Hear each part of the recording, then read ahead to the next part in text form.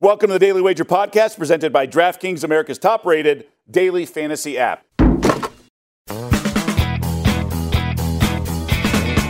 I'm Doug Kazarian, flying solo this morning, but plenty of plays. I did speak with Joe Fortenbaugh, who joined me on the Daily Wager show. We had an early edition on this Friday. He had to go do radio, so he was hustling home there. But he likes the Vikings and the Bears this week. And obviously Mike Zimmer historically has been really strong in the preseason. They laid an egg last week, rested so many of their starters, so Joe likes the Vikings to bounce back. I'm also on Chicago. Comes down to the quarterback depth chart. We know about their starting situation with Fields, but also about Nick Foles. He's auditioning for other teams.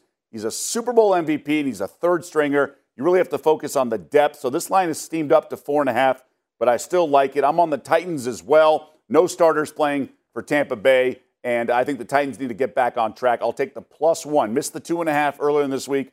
I still like Tennessee if you can get the +1. We talk about key numbers all the time in the regular season. It's basically 1 is the key number in preseason NFL. And as for tonight on ESPN, high-profile showdown on paper, depending on how much we get of the starting quarterbacks, Kyler Murray and Patrick Mahomes. But I do like Arizona +3. It just doesn't make a whole lot of sense why Kansas City's favored here. Mahomes isn't playing the whole game or anything silly like that.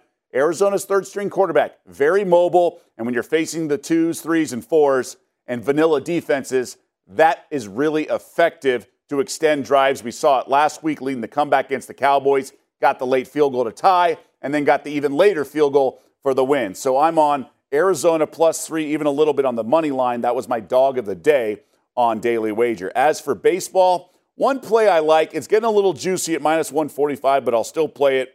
Rockies -0.5 in the first 5. Now, we've talked about the Rockies being the best team at home, most profitable team with units involved. How about this in the first 5? 38, 14, and 10.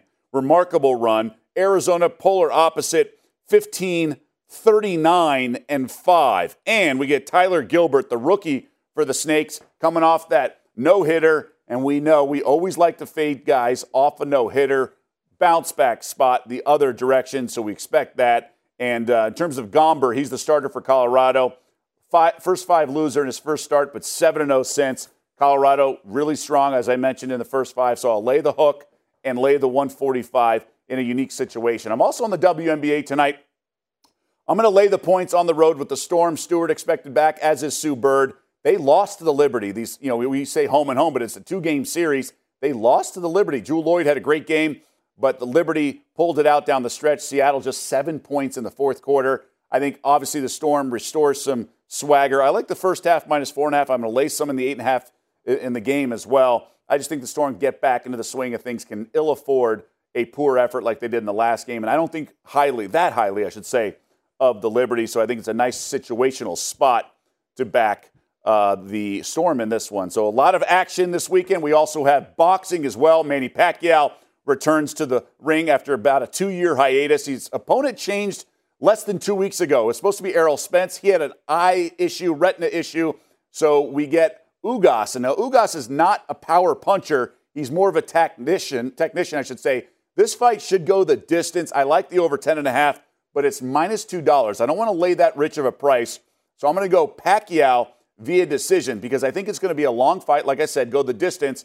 And I just don't trust the judges to go against Pacquiao unless it's an overwhelmingly solid win by Ugas, and I don't think he can do that to the Pac-Man. So I think we eke out a decision victory, get plus money. If you do want to lay the lumber, I can't fault you at over 10.5 because I don't think Pacquiao has the punching power at this age, and I don't think Ugas does as well, but he'll score well. Kind of a live dog. I couldn't blame you if you want to take a flyer on that, but ultimately, I think it's Pacquiao by decision. I think plus 130, plus 120 is out there as well. So that's going to do it for us. We're back Monday. No Daily Wager on Monday. We'll be 6 Eastern Tuesday through the rest of the work week next week. But we will have the podcast on Monday. Enjoy your weekend.